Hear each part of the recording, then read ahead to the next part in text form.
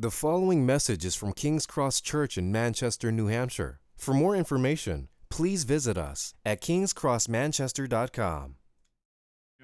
Do you have your Bibles? We're in Luke chapter 9, continue our series in the book of Luke. And if you remember, last week we talked about, if you were here or not, Jesus was up on this mountain with a few of his disciples, and there was this glorious moment where he's transfigured, where his glory was shown to the disciples. And today's passage kind of follows the events immediately following when Jesus and his disciples are coming down the mountain. We're going to read it together, but this morning's passage really is going to focus on a number of failures that the disciples do kind of consecutively one after another, where they kind of make these foolish mistakes one after another.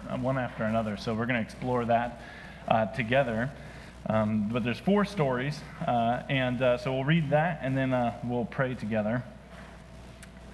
So in Luke chapter 9, verse 37, it says this: On the next day, when they had come down from the mountain, a great crowd met him, that's Jesus. And behold, a man from the crowd cried out, "Teacher, I beg you, look at my son, for he is my only child. And behold, a spirit seizes him, and he suddenly cries out. It convulses him, so that he foams at the mouth and shatters him, and will hardly leave him. And I begged your disciples to cast it out, but they could not." And Jesus answered, "O faithless and twisted generation, how long am I going to be with you to bear with you? Bring your son here." While he was coming, the demon threw him to the ground and convulsed him. But Jesus rebuked the unclean spirit, and he healed the boy and gave him back to his father. And all were astonished at the majesty of God. But while they were all marveling at everything he was doing, Jesus said to his disciples, "Let these words sink into your ears. The Son of Man is about to be delivered into the hands of men." But they did not understand the saying, and it was concealed from them, so that they might not perceive it. And they were afraid to ask about the saying. An argument arose among them as to which of them was the greatest. But Jesus, knowing the reasoning of their hearts, took a child and put him by his side. And he said to them, "Whoever receives this child in my name receives me. And whoever receives me receives him who sent me. For he who is least among you all is the one who is great." And then this final story, John answered, "Master, we saw someone casting out demons in your name, and we tried to stop him because he does not follow with us." But Jesus said to him, "Do not stop him, for the one who is against you is for you." Let's pray.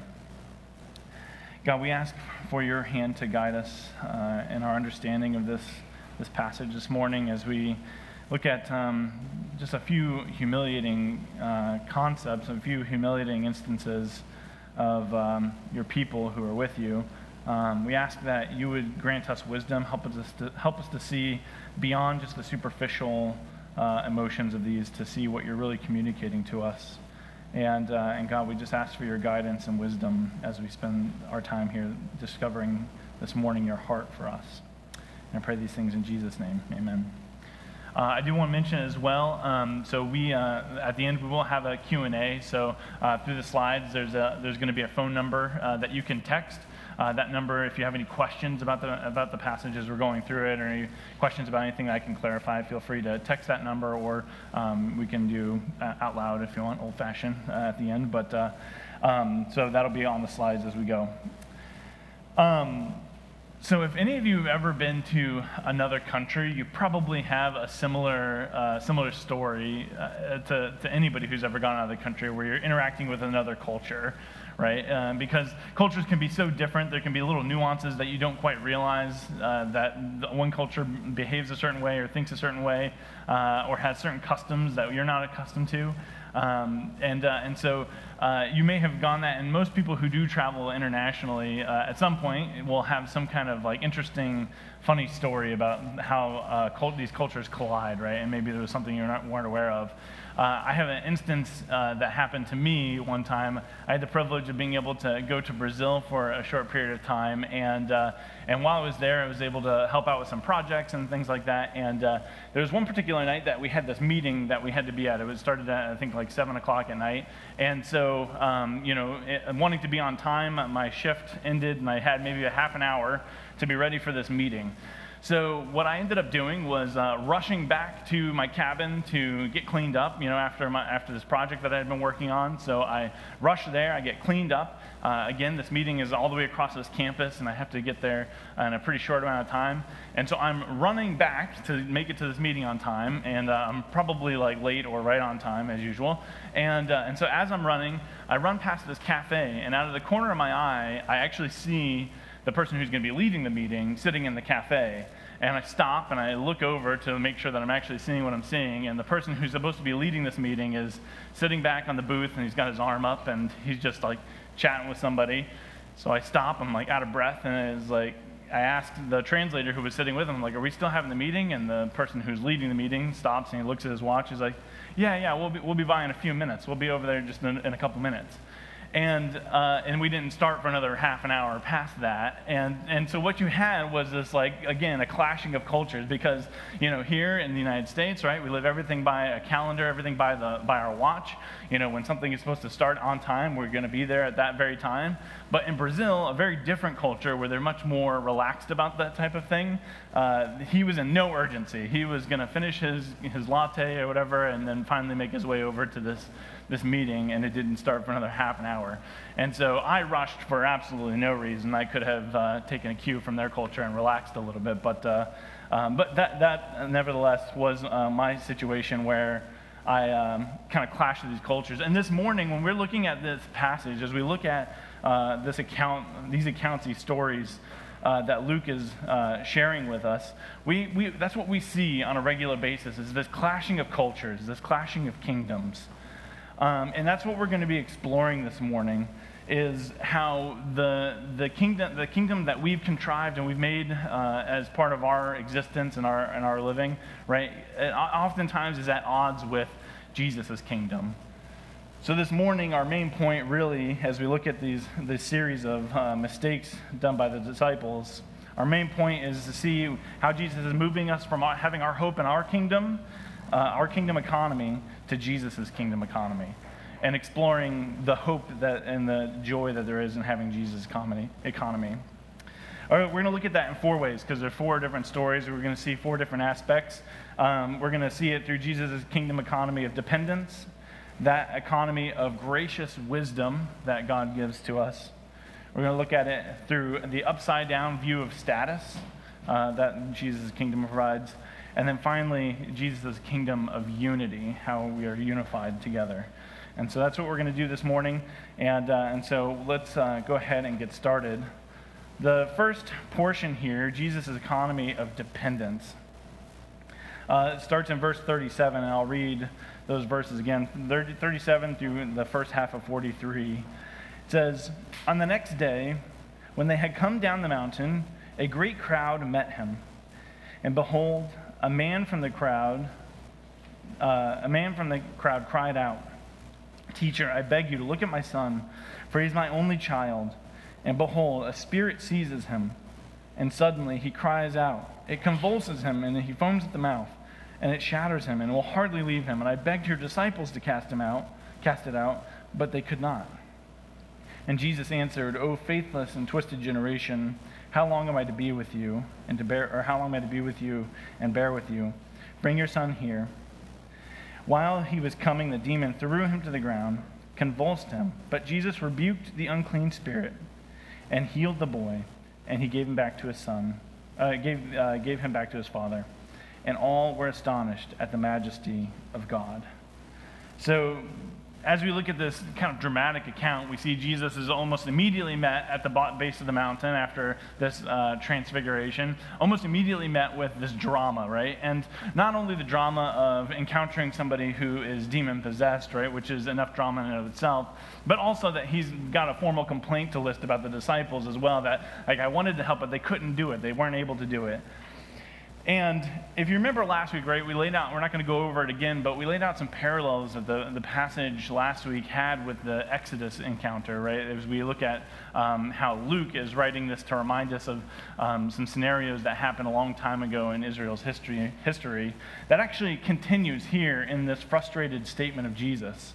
The words itself, faithless generation, is actually a callback in and of itself to the scenario where Moses, he went up on the mountain, was given the law, and he comes down, has the face appearance shining, and when he comes back down from the mountain, he's actually met by the people of Israel that have crafted an idol, that they've not worshiped God, but they've worshiped something, they've created an idol that looked like a calf, that they began to worship that item instead of God while Moses was up on the mountain. So you have this parallel again, Jesus coming down the mountain and met by, this inability of the disciples to continue the work that he left him with. And the reason that exists, right, is not, so Jesus, I think, is being strategic with his words here, and Luke recording it, is to point out that this has been a problem for a long time, right? Like that, this has been a continual issue of the people trying to craft their own way. And so, as we're going to look at these different kingdom economic or kingdom dynamics, we're going to realize that, like, we actually show up in these stories in a lot of ways as well. And so Jesus' word here, the word faithless, I think really is what the key point in all of this was, is that when the disciples were left without their head Jesus went up the mountain, you have the disciples kind of scrambling to find out what they're going to do. And so instead of trusting Jesus and following the path that had been laid out for them and a way of being faithful, they actually took it upon themselves. They took upon themselves to be able to accomplish this ministry, and that left them with the inability to do it. They were left with the inability to be able to accomplish what God had asked them to do, because what God was asking them to do was something supernatural. And the kingdom that we've created for ourselves, and the disciples replicate for us here, is this ability, this professionalism, right? This skill-based way of living, that, like, we're always trying to be the best that we can possibly be at one thing, to make much of ourselves, right? And that's not an accusation to anybody, right? It's just our natural tendency is to make ourselves the main character, right? Make ourselves the power source for what we get done, right? This shows up a lot in, like, work contexts, right? When we have to, like, we're constantly being told, like, here's what is expected of you, right? And you have to meet that or go above and beyond, right? And so our minds are always constantly thinking, how can I produce this? But Jesus' kingdom economy is one that flips that. It's not something that's produced within ourselves to make something happen. It's relying on Jesus, relying on him to do what he's asked. Jesus asks us to do something that is supernatural. And at its core, it's change. Like, to change our hearts, that changing of others' hearts is what's being asked of us to do. And here we see that we cannot accomplish that. But instead, if we are following our own kingdom dynamic, we're trying to produce that change in ourselves, which will be ineffective. I thought a minute about different ways that can show up, right, for maybe different personality types. So you may find yourself in one of these categories, or maybe a blend of, or if you're like me, you're unlucky enough to be in all of these categories. But I thought about, maybe some personality types. So one being like somebody who's like an emotional type person, right? Who maybe likes, feels things before they think through things. This is like kind of the camp that I find myself in. That's probably why I start there. That sometimes logic and reason follow like my intuition about things. Maybe you're like that, right? Where that's kind of how you go about that. And that's an excellent way to be able to live life, if I can do say so myself. But it can have its weaknesses, right? So what does it look like to live out dependence on ourselves from that personality type? Well, we could be doing things for affirmation from others, right? Rather than thinking about, from God's perspective, how he would want us to live, right? Maybe a way that this even acts itself out is that we can be fishing for compliments, right? Trying to get affirmation from somebody else through manipulative means, right? Or even just like doing things just so that other people can give praise and affection for that, right? So that's one of the ways that negatively that personality type, and one of the things that you can look for fruit, like how you can know if you're showing dependence on yourself or dependence on God. Another personality type is maybe somebody who, kind of the reverse of that, is more logical in nature, right? And like uses reason to figure things out. Maybe one of the ways that dependence on yourself versus Jesus can show itself is in the way that, like, maybe if you fear that your intellect is being challenged, right, or you're being questioned, that you can be defensive about that. And rather than humbly learning, right, it's trying to protect this image of being somebody who is intelligent. Maybe it's protecting that and defensive about it instead. Or another personality type is somebody who's maybe like type A, right? Like you're a person who really likes to get things done. You wake up, the first thing you got is a list in the morning that you're trying to accomplish, right? And you're driven to be the best.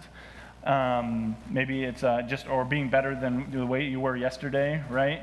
Again, none of these personality types are negative personality types. They're how God created us. But one of the ways that can show dependence is that you can be discouraged or even attribute it to your identity, that you're a failure if things aren't going the way that you expect. These are all just different examples of ways that you can identify maybe if you're depending on Jesus to change you, to do what he's called you to do, which is to walk out this Christian life, love one another, to serve one another, or if you're dependent on yourself for the life that Jesus has promised. So we can look at these things, we can look at the Christian life as like a resume building or a merit badge system, which the disciples seem to have kind of fallen into here because they were not able to cast out this demon. But in reality, all Jesus really wanted from his disciples here was for them to walk in faith, to trust and move forward with what he left him to do. Because if you remember several passages ago when Jacob preached for us, Jesus taught them and gave them the ability to cast out demons. And here they've already kind of left that behind because they've swapped it out with a different power source. And so the hope for us here is that Jesus tells us that we can trust in him and that we can walk and that he's responsible for the fruit and the change. So we looked at the economy of dependence on Jesus, and now we're going to turn our attention to the side conversation that Jesus does right afterwards. In the second half of verse 43 through 45, it says, "But while they were all marveling at everything he was doing, Jesus said to his disciples, 'Let these words sink into your ears. The Son of Man is about to be delivered into the hands of men.' But they did not understand the saying, and it was concealed from them, so that they might not perceive it. They were afraid to ask him about this saying." And so we looked at, this dependence on Jesus. Here we kind of see this dependence also played out in Jesus' economy of gracious wisdom. This conversation seems to be happening right after the miracle, right? So the miracle happens. Jesus casts out the demon. Almost immediately following that, Jesus turns to his disciples and graciously is trying to loop them in on what's going to be taking place, right? He doesn't want them to be caught by surprise by the events that are about to transpire in his life. He doesn't want them to feel like they're not supported or taken care of or that they've learned about what Jesus is going to be going through. And actually, in this process, we actually get to see a little bit behind the curtain, and we'll talk more about that in a second.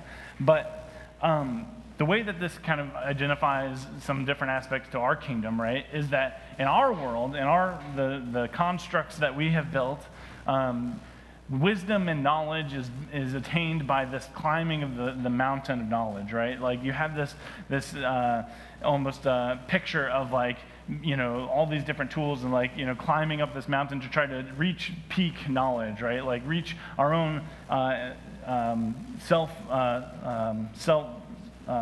self-learning, right?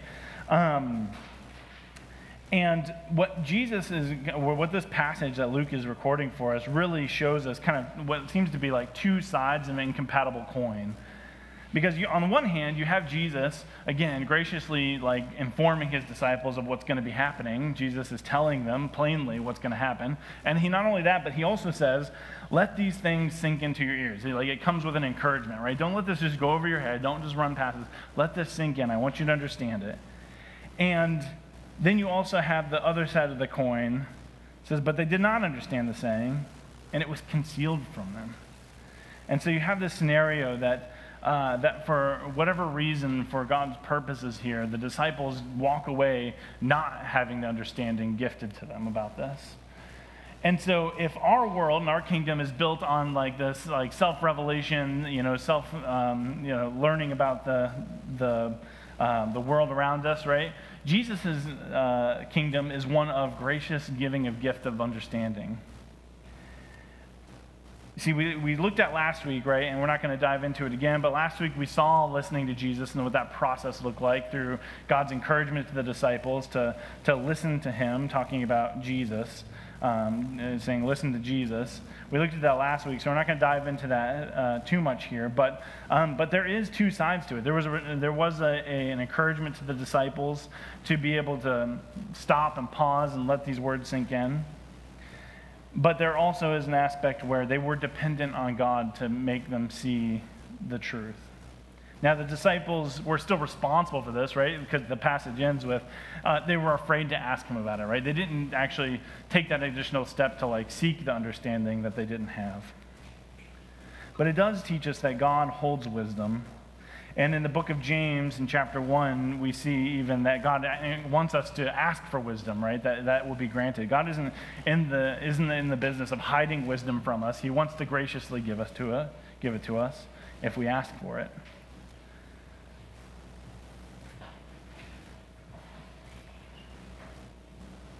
So while we can spend all morning exploring the different ways that this could be perceived or look at it, right? The understanding that we need to walk away with is that wisdom is something that is given by God.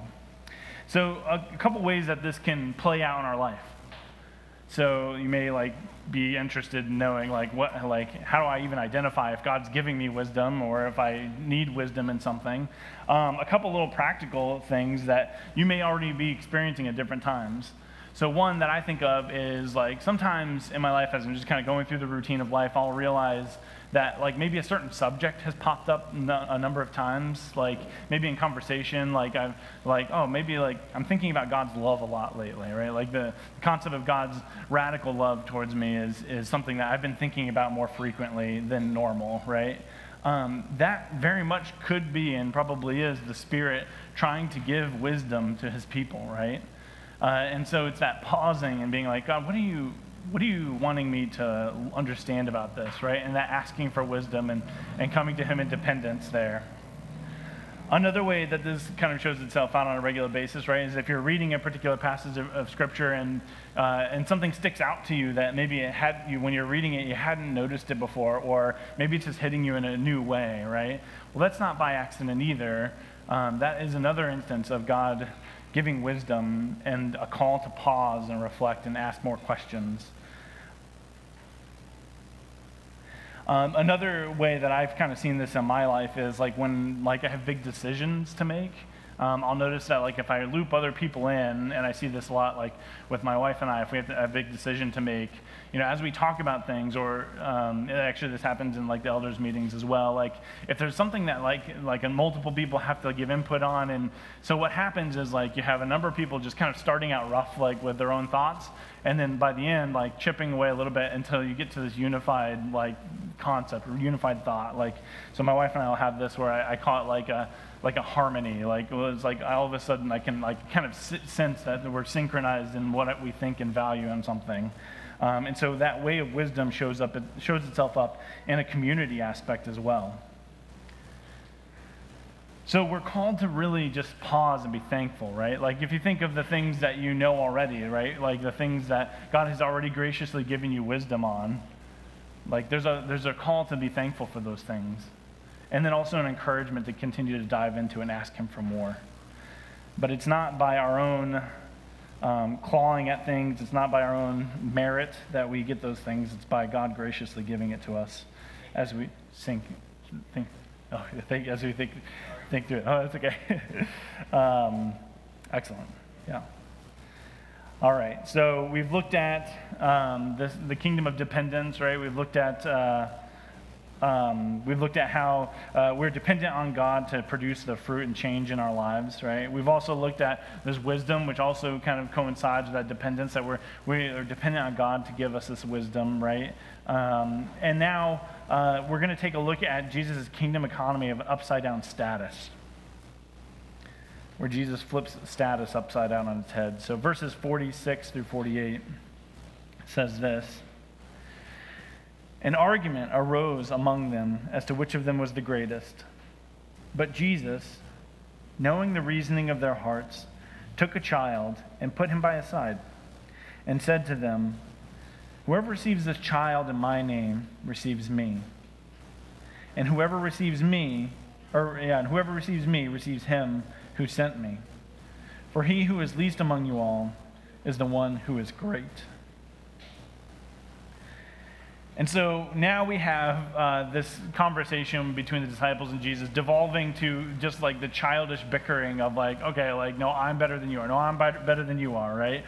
And we can't be sure, right? But it is interesting that just few verses ago, like few instances ago, Jesus is coming down from the mountain with 3 disciples. So we saw last week, Peter, James, and John were like invited up this mountain while the other disciples were left down at the bottom.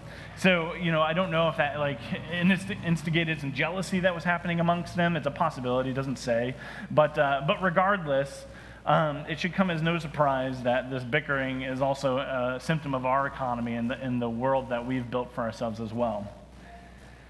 You see, like, as I mentioned earlier, like in a corporate setting, right, or just in life, right, you can divide these things up into like a social, political, or career climbing, right? You have what's called the ladder of success, right? We even have like an image of it that we're climbing up this ladder. Well, by necessity, and the disciples here too see it, right? When you're climbing a ladder, not everybody is making it up as high as everybody else, right? So by necessity, our system has developed in a way that like when you're climbing a ladder, you're climbing over others. And the disciples have this in their culture, in the world that they were in at that time, had that very thing, right? Some people were even on that ladder naturally higher than others just by nature of the culture. And one of those rungs that may be on the lower part for the disciples would have been children. So children were kind of a means to an end in a lot of ways in that culture, right? Like this was creating of the next generation, right? There's a lot of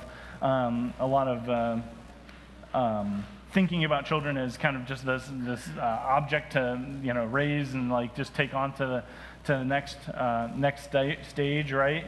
But they were often considered kind of taboo, something that you didn't keep around, right? And so the disciples, or Jesus here, by bringing a child in, is flipping that whole thing on its head. He's saying, no, the ladder of success is not going up, it's going down. It's putting others above you. It's receiving others. It says that even Jesus was aware of the reasoning of their hearts, which we kind of see that he was kind of aware that this was the case, that the disciples had this taboo experience of others, right? And so he invites them in to do what he did in his entire ministry. That is to serve others, right? To serve the less fortunate.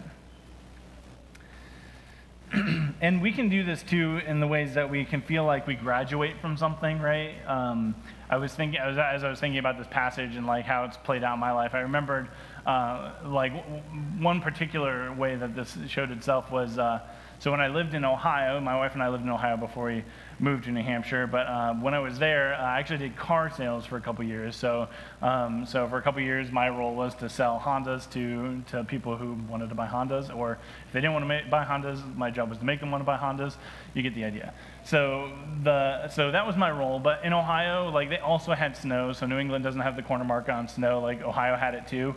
And so sometimes we get that lake effect snow. It's really wet and heavy. And as the sales department, like, we were supposed to go out and clean off the cars. Now, like, if you hate cleaning off cars, I hate cleaning off my 2 cars. So, like, if you imagine hating that, like, I had to go out and do it for like 100 cars, and which didn't make me appreciate still cleaning 2 cars. You'd think that if I cleaned off 100, I'd be like thankful for 2. It doesn't work that way. But that being said, I got out there and I was cleaning off all these cars, and every single time it snowed, I'd wake up, I'd see the snow, and be like, oh, I gotta clean off these cars. And we go out there and we get all dressed up, and we'd be out there for the first hour of our shift, like pushing all the snow off these cars. And the entire time I was like, we're the sales department. Like, why do we have to, like, this was always the thinking of everybody in the sales department. We're like, we shouldn't have to be out here cleaning these cars. Like, this should be for some other group, right? And so, now in my defense, like, I'm out there with khakis and, like a polo shirt. So you all probably have an image of like a sweaty car salesman, but like, that's not what I wanted to be. So anyway, I grumbled about it a lot. But the idea being, right, that in reality, like, we also do this, right? We have this like level where some things are below us or beneath us. And Jesus is saying, no, like, we should look at it in a different way, where we are looking at it, where we flip it upside down, where we're not climbing up the ladder, we're climbing down the ladder and lifting others up. So we've seen that upside down status, right? We've taken a look at the dependence for Jesus to act out in power in our lives. We've seen that we are dependent on him to give us wisdom, the wisdom that we ask for graciously from him. And now, kind of lastly, this final story. It's Jesus' kingdom economy of unity, verses 49 and 50.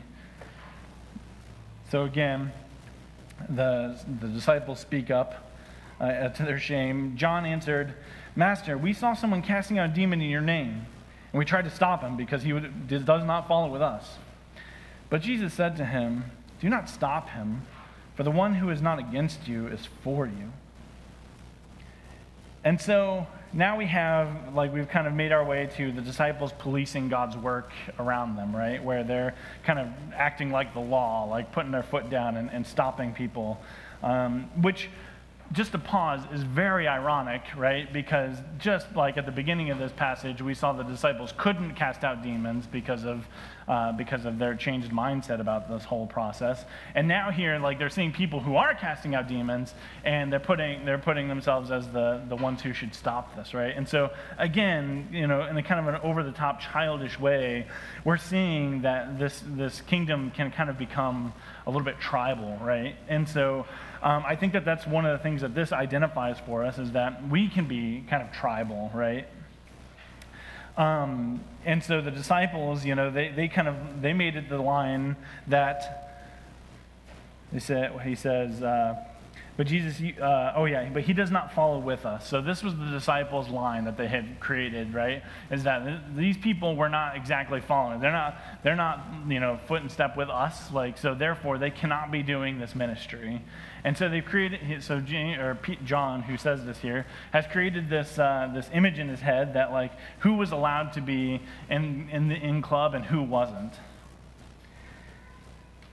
And we see that as well in our lives, right? We can draw lines. Paul, in his letter to the Corinthians, addresses this very thing as well, right? You had in the early church groups that were like, well, I'm of Apollos, right? Or I am of Paul, right? They had like these camps that they had created for themselves that was causing divisions within the church, right?